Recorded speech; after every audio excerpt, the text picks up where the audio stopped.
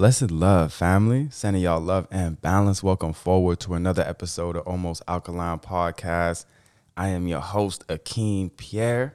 Sending y'all love and balance. And I just realized, I don't think on the last podcast I said it was my birthday, Earth Day, solar return. If I did, we celebrating it again. I just don't want to let that pass by without showing that love to self, because I could do that where I could just have a birthday come by, and if no one says nothing, it's like we ain't gonna celebrate. Where something around where, you know, it's the time when we should really honor, we should celebrate. I may just let that pass. So if I'm doubling it up, I'm doubling it up. But we gotta celebrate life. You know, we gotta celebrate every day. And when these moments come by, these Earth Day solar returns, we really gotta make sure we honor those. So give thanks for life. And today, just speaking on that celebration, there's like the feast and the famine. So there's a time when you celebrate, and then there's a time when you abstain, right? So there's a time where the holidays come, you're eating up, like, oh, it's feasty time, like everyone's getting together, we're enjoying it. But then there's the other side of that coin, the duality, where it's a famine time, or it's a time where we're not eating so much, where we're fasting. And that's something that really helped me on my journey to get me to where I am right now, is fasting. Like whether it's fasting from food, like water, dry fast, fasting from certain conversations, fasting from complaining, if it's fasting from social media, if it's different sort of fasting. It's something that was a huge part of my journey up until now.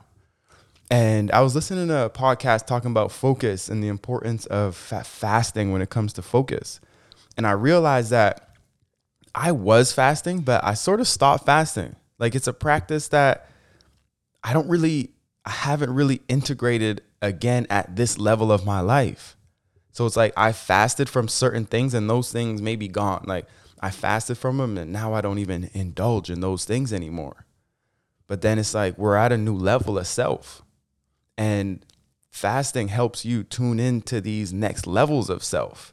Fasting helps you tune into the higher self, helps you tune into spirit, helps you tune into the God within. And if you're not fasting at these levels, then you're just going to stay at that level you're at. So I had to audit myself and realize that I need to return, and I need to see, how can I fast? What can I fast from in this day and age, in this season of my life? And I believe it's so key, because the main thing that it's getting us to do is not the main thing, but one huge aspect for me is telling your brain that you're going to do something and you do it. So your brain is coming and saying like, now I'm going to eat this. Or your brain is saying, nah, I'm going to complain. I'm going to keep doing this. But you're saying, nope, it's not happening. And you're standing firm, and you're dealing with the brain like it's an employee, or you're dealing with the brain like you have that control over, and say, not today. Like it's just not going to happen, like a child. You know, I know you want to do this, but not today. And it's final. And that's it. And I feel that's such a powerful mindset, a powerful approach for us to have, and just a powerful tool in our toolbox, that we got to be able to understand that at any point in any time, we could tell our brain, hey, we're not going to do this, or we're going to do it. And that's what we do. And that's one of the main important factors when it comes to fasting. So when we celebrate, it's like the honoring of the doing and not doing. And then the fasting is actually the execution and the actual doing of that. So it's key that we have both, where we feast and we famine. And in every season of life, there's going to be something new that you fast from. So what is that thing that you're going to be fasting from? Maybe it's only one day. Maybe it's 3 days, 5, 7.